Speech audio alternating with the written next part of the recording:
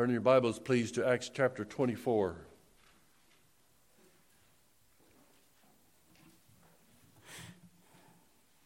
We continue to follow the exciting life and ministry of the Apostle Paul.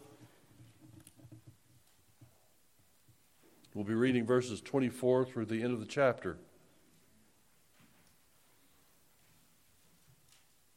The Apostle Paul has been carried under Roman guard, under Roman protection to Caesarea, and he is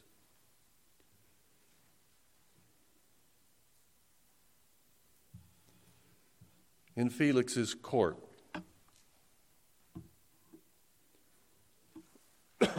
Acts 24:24. After some days, Felix came with his wife Drusilla, who was Jewish, and he sent for Paul and heard him speak about faith in Christ Jesus. And he reasoned about righteousness and self-control and coming judgment. Felix was alarmed and said, "Go away for the present. When I get an opportunity, I will summon you."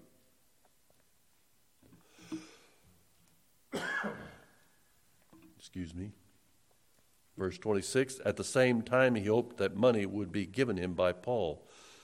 So he sent for him often and conversed with him. When 2 years had elapsed, Felix was succeeded by Porcius Festus. And desiring to do the Jews a favor, Felix left Paul in prison. Let's pray. Lord, we're thankful for your word and its truth, and we pray as we look at Paul's example and his life and the ministry here, we may glean from here help for our life and encouragement for our own ministry. May we borrow from Paul's wisdom and boldness, that we may be more faithful to our Lord and Savior today. It is for the glory of Jesus we pray. Amen. We've been very well. The Apostle Paul had wanted to get to the church at Rome. He wanted to minister to them. He had not been there yet. It was a little bit further than he'd ever gone before. And I started to title this message, "Are We There Yet?" A little further. Some of you have children and you've traveled in a car. They keep asking you, "Are we there yet? Are we there yet? Are we there?" But I decided not to be cute about it and just called it a faithful witness, because that's what we see in this example. Paul's desire was to go to minister to Rome and evangelize and disciple the believers there. According to our text, he is delayed, at least by 2 years. Partly it is his own choosing. When he went to court, when he was examined, when they investigated the accusations that the Jews brought to him, he kept appealing, according to his Roman citizenship, which he had every right to do. He kept appealing to protection. Let me appeal to a higher court. Let me appeal to another overseer. But ultimately, all of this is by God's providence as well. God does not let anything happen that he does not intend some purpose for his own glory. And Paul's ministry was to share the gospel. Even so, Paul does not set aside his ministry while he waits. He continues to share the gospel. He continues to teach and preach and reason. And our scripture itself says, in the English language, debated. When it says he reasoned with Felix, that means he debated with him. He discussed it several times. Let me introduce the characters in this passage, and then we'll dig into some quick points about what's going on here. The Bible talks about Felix and Drusilla. Felix happened to be a freed man. That means he once was a slave. In fact, he was in the household of Claudius, who had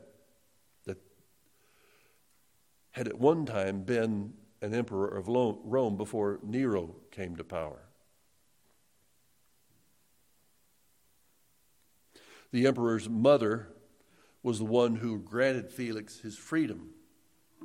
according to an article by Paul Kroll, written in Grace Communion International, Felix was not well spoken of by ancient writers.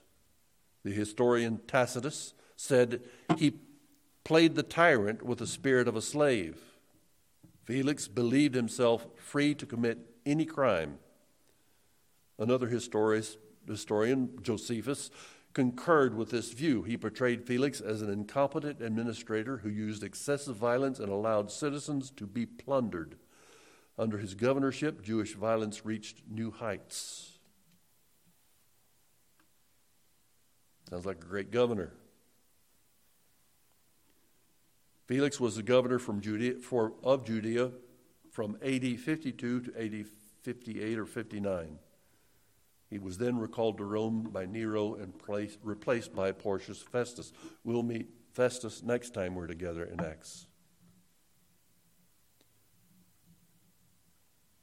Felix had a wife named Drusilla. Drusilla was the youngest of 3 daughters born to Herod Agrippa I, and is reported to have been a very beautiful young lady. Agrippa I, if you're not familiar, you probably heard us read about him, but he is the grandson of Herod the Great. Herod the Great was ruling Israel, or the king of Israel, when Christ was born. Drusilla was given in marriage at the age of 14 to Azusus, king of Emesa. The historian Josephus implies that she was unhappy in this marriage and was later seduced away from her husband by Felix. And Felix took Drusilla as his 3rd wife when she was 16. Are you dads who have daughters? Think about that. A different day, a different time. The political situation in Judea was so unstable that the Roman governors had to be careful not to alienate their constituencies. They had to be very careful how they governed these people. These people were conquered, particularly Israel did not like it. And they were very vocal and sometimes very violent in their resistance. To say the least, the political atmosphere was volatile. Morality was also problematic. Those who were self-righteous Jews were full of hypocrisy. And those who weren't, particularly of those of the Roman citizenship, they were very much into immorality and idolatry. And into all of this spiritual darkness, Christ had come. And the gospel and the power of the Holy Spirit was being preached and taught. It was piercing the spiritual darkness and making some people uncomfortable and yet liberating many, many more. We come to Paul. Very familiar with him. We know that he was bold. We know that he was controversial. Many wanted him out of the way. We've already seen that several times. Felix and Rome couldn't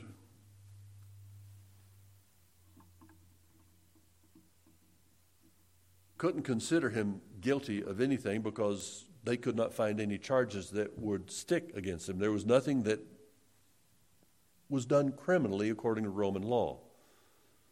To release him would certainly antagonize the Jews. They wanted him dead.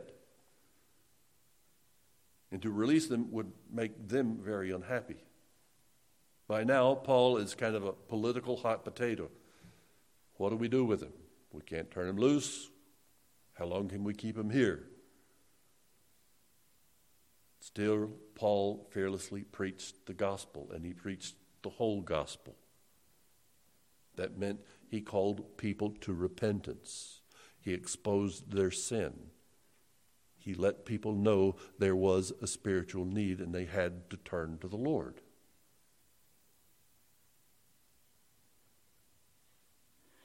At this present time, he was still in Roman custody. Some people, some historians, some commentaries call this kind of a house arrest. When he was in Jerusalem, he was kept in Herod's praetorium. We can assume that once he was moved to Caesarea, it was a similar kind of comfort level, probably some antechamber near or in the governor's palace. Because he was a Roman citizen, they really couldn't put him behind bars, but he was certainly, according to many commentaries, he was certainly chained to a Roman guard. They wanted to make sure he didn't leave on his own. They wanted to keep him safe.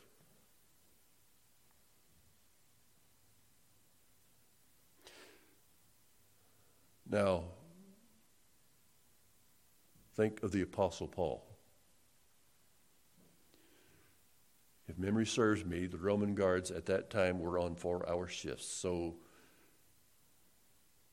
he would see 6 of them, 24 hours a day. Do you think he was going to keep his mouth shut? For 2 years, the Apostle Paul would witness to these men and disciple these men. What great missionaries they would make, because they would be assigned to go somewhere else for Rome and take the gospel with them. We don't know any specific stories about any of these men who helped watch over Paul, but we can guess that they certainly heard about the Lord Jesus Christ. Paul was not the kind of guy to miss that kind of an opportunity. I can imagine some of the men who had the night shift. Paul, do you ever sleep?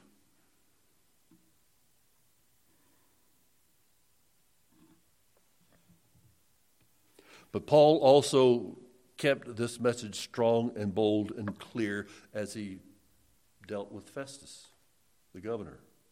In verse 25, and as Paul reasoned about righteousness, self-control, and the coming judgment. Those are the 3 points of our message. Righteousness, self-control, and the coming judgment. That's what we want to see. Paul is not mincing his words. He's not pulling punches. He's not softening the gospel. He is showing about God's standards. Our call, we should not violate God's law. Self-control. If we disobey, if we rebel a bit against it, then we will certainly experience the consequences. Righteousness, God's requirement, God's standard is holy, it's perfect. No one can make it. No one can reach it. Paul reasoned, he debated. The word literally means to think differently with the governor who once was a slave. And by this time, he's already sent a letter. We call it the book of Romans. He's already sent a letter to the church at Rome. So I'm sure it was very clear in his mind and very new in his mind. I can imagine what Paul would have said, borrowing from Romans 6. Felix, do you not know that if you present yourself to anyone as an obedient slave, you are a slave of one whom you obey? If you are obedient to sin, you're a slave of sin, which leads to death. If you're obedient to righteousness, if you're obedient to God, that leads to righteousness. So Paul would be making this message clear to this man who once was a slave. That would ring true to his heart and his understanding. God's law must be obeyed, but if you live against the law, you do not serve him, but you serve Satan. That truth, that principle is true for everyone today. And you know it, and I know it. And the world needs to know it.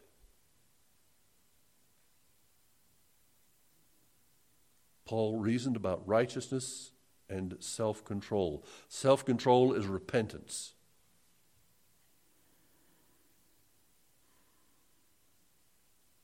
It happens, the word in the Greek, ingratia, happens to be the derivative, I believe, of our word ingratiate.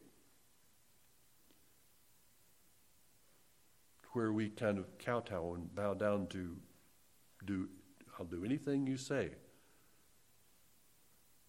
But in Paul's day, it was understood as self-control. I will obey. I will listen. I will repent.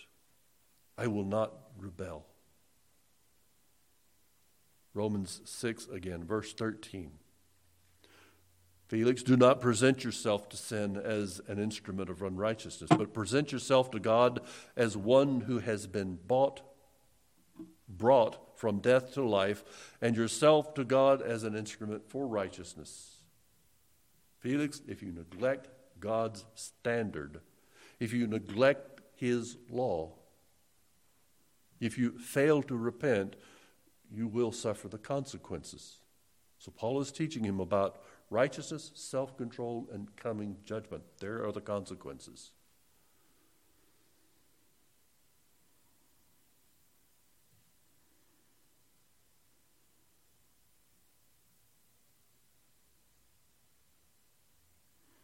We see this all through the sermons in Acts, not just from Paul, but also from Peter. Acts chapter 10, Peter's one of his first sermons to a Gentile audience. He ordered us to preach the one to the people and solemnly to testify that this is the one who has been appointed by God as judge of the living and the dead. Peter told them, God ordered us to preach to the people and solemnly testify that this is the one, Christ the Messiah, Christ the Savior, has been appointed by God as judge and of the living and the dead. So Christ is not only Redeemer, he is the coming judge. He is the coming judgment. And if you've been with us in Revelation, we know that to be true. Paul's message is bold and clear. If you neglect the law of God, if you neglect his word, you shall be judged. And he never apologized for any part of it. He never softened the message. He never made it easy to digest. He never gave a self-improvement speech or a self-help speech. He was not a motivational speaker. And it says here, Felix was alarmed. Can you imagine standing before Felix? More than one historian describes him as a brutal governor, and Paul is fearless with his words. Continually challenging this man who could, on a whim, have Paul put to death just for the fun of it.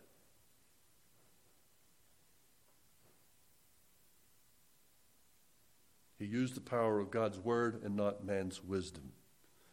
The Bible says, after Paul reasoned about righteousness and self-control and coming judgment, Felix was alarmed. I want to pause here and think about this. It's not real clear how he was alarmed, but the word used in phobos, fear, phobia, he was frightened greatly.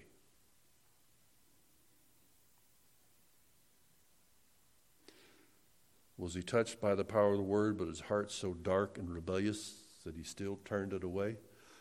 Was Felix ever saved?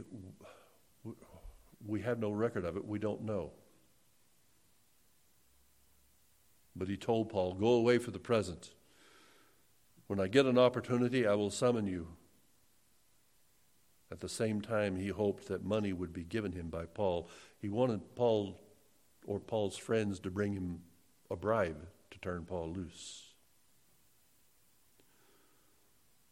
So clearly, Felix's heart was not right. He was greedy,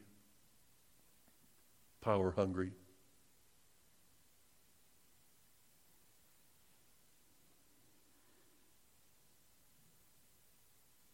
We, as children of God, are called to admonish people about the whole gospel. That includes God's requirement, calling them to repent or suffer the consequences. The church throughout the last century has really softened the gospel message. We talked about this some last week. All that has done, this softening of the message, is given more ground for the devil to control. And it's within our own gates, within our own walls. I know some of you enjoy gardening.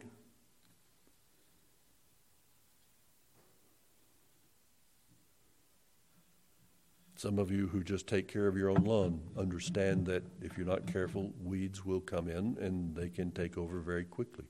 If you clear a patch for a garden, if you don't put something in there, something's going to grow there.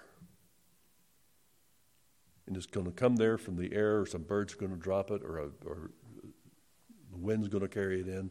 Some weeds are going to grow. And you have to keep pulling the weeds out or they will take control.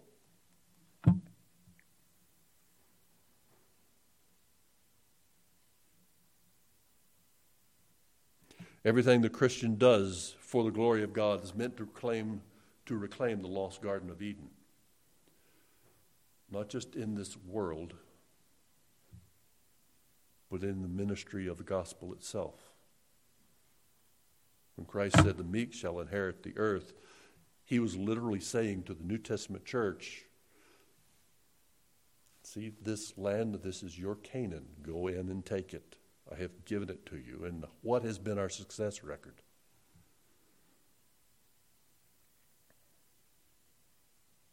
Clearly, the power of the gospel has changed the world. But the church progressively has become more idolatrous. The church progressively has compromised with the world. Our message should still be clear and it should be plain.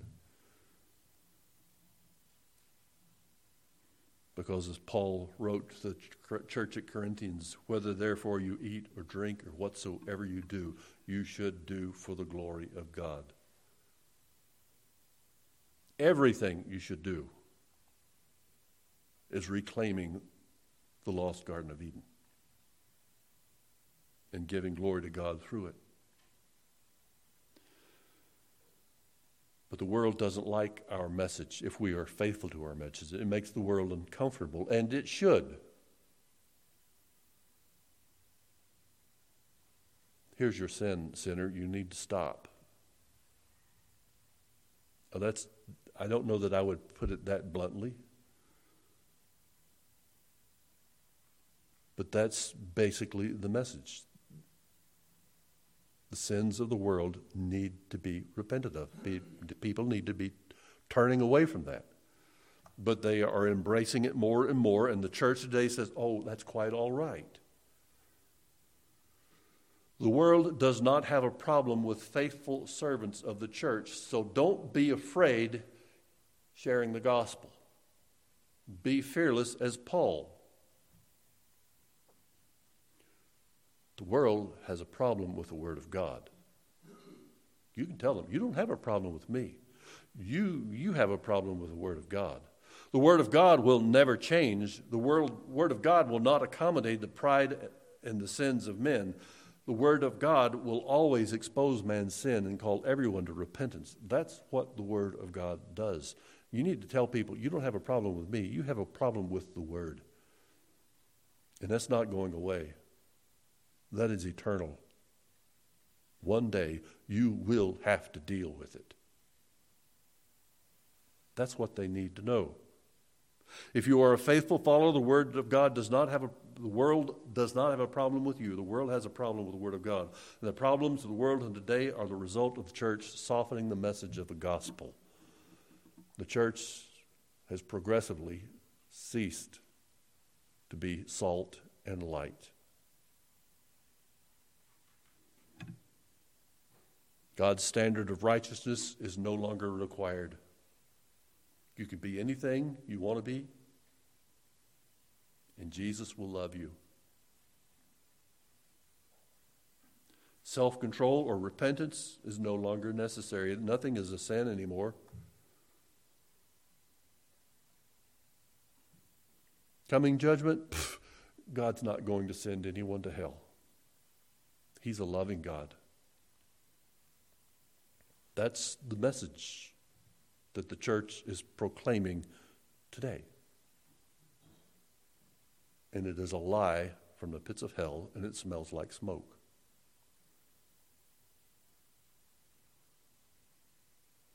Some of you may have seen it. There's a little blurb on the internet about a United Methodist church, I believe. I don't know the name of the pastor, but it looked like he had two little girls up on the steps of his chancel, and it looks like he was giving them a Sunday morning children's lesson. He was standing on one side, and on the other side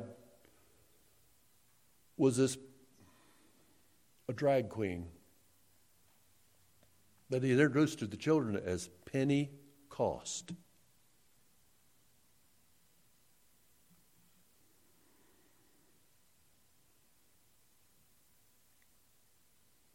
And he took a Bible verse out of context, just ripped one phrase out of Romans 12:2. And Pentecost is here today to teach us that what the Bible says, that we need to renew our minds, that we need to be transformed by the renewing of our minds every single day. New ideas are okay.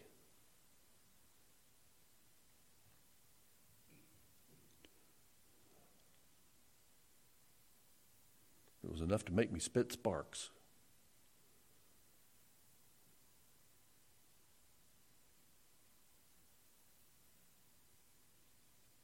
Telling them this lifestyle, the lifestyle of Pentecost and other drag queens might be different, but we need to renew our minds daily. New ideas, new trends, new fashions are okay.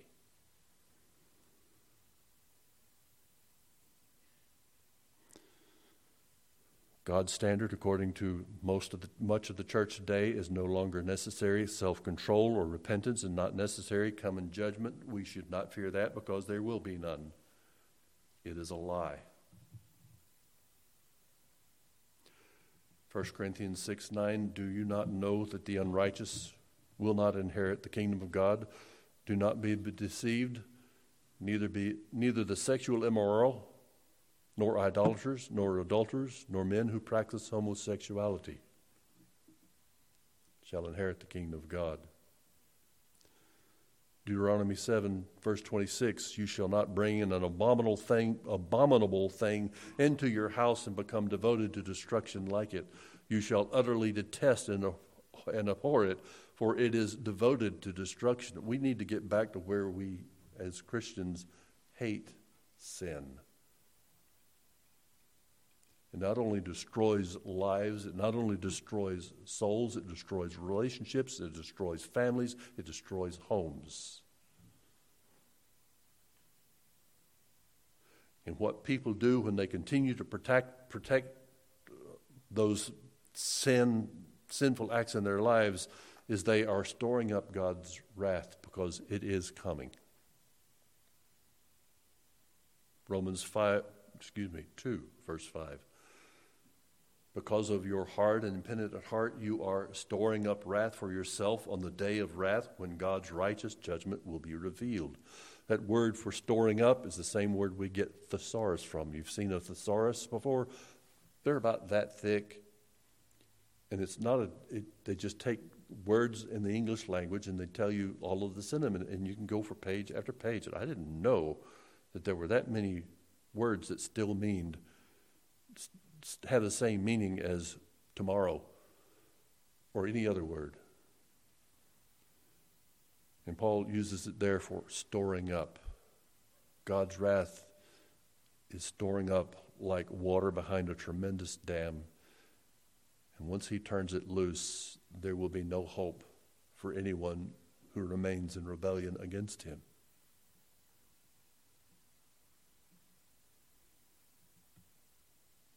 Revelation 19, John wrote of a vision God gave him. I saw heaven opened, and behold, a white horse. The one sitting on it is called Faithful and True, and in righteousness he judges and makes war. His eyes are like a flame of fire, and on his head are many diadems, and he has a name written that no one knows but himself.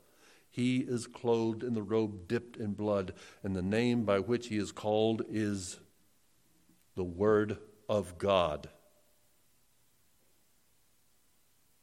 And the armies of heaven, arrayed in fine linen, white and pure, were following him on white horses.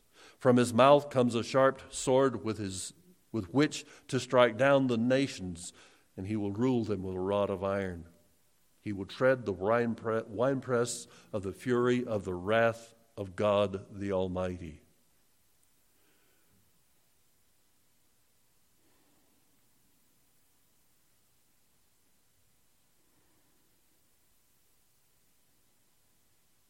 If you do not recognize God's standard of righteousness, if you do not recognize self-control or repentance, you can be sure you will experience God's judgment, God's wrath, the consequences.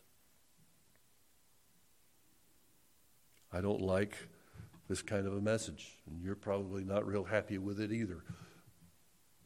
But you also need to know there is grace available. There is mercy in Christ. No matter how wicked of a sinner you are, there is redemption available. All you need to do is confess, recognize your need, turn to the Lord Jesus Christ, and turn away from your sin and embrace him as Savior.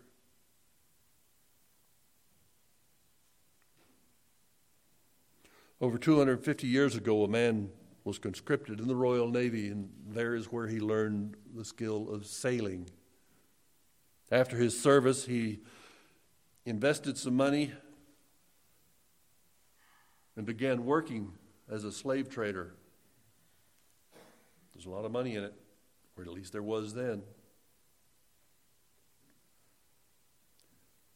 By his own testimony, he was a man full of pride and greed and lust. He confessed that he would frequently take advantage of his situation. On the voyages carrying human cargo, he would choose a woman from among the slaves below deck. He would find his satisfaction in abusing her. He would rape her. In 1768, his ship was caught on a bad storm off the coast of Ireland and nearly sank. And that was an event that put the fear of God in his heart, and began reading his Bible. And he found Christ. He eventually became a minister of the gospel.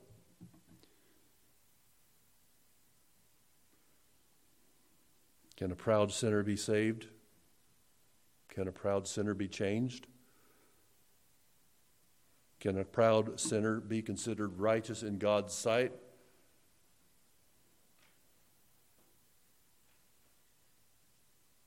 If you ever make it to glory, and I'm sure most of you will get to ask John Newton that very thing.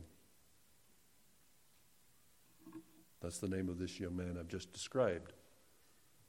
And if you aren't familiar with that word or that name, you are familiar with his hymn, Amazing Grace, how sweet the sound that saved a wretch like me.